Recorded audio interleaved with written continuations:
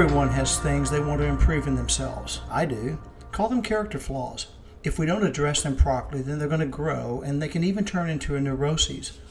I encourage you, do the self-work to get to the root cause of any character flaws you might have. And again, we all have them. Fix it at the source, which is something inside, rather than trying to cover up our flaws with, say, a bigger bank account, nicer home, newer cars. You know what I mean. We got to fix ourselves from the inside out to make permanent change, and that is something to consider.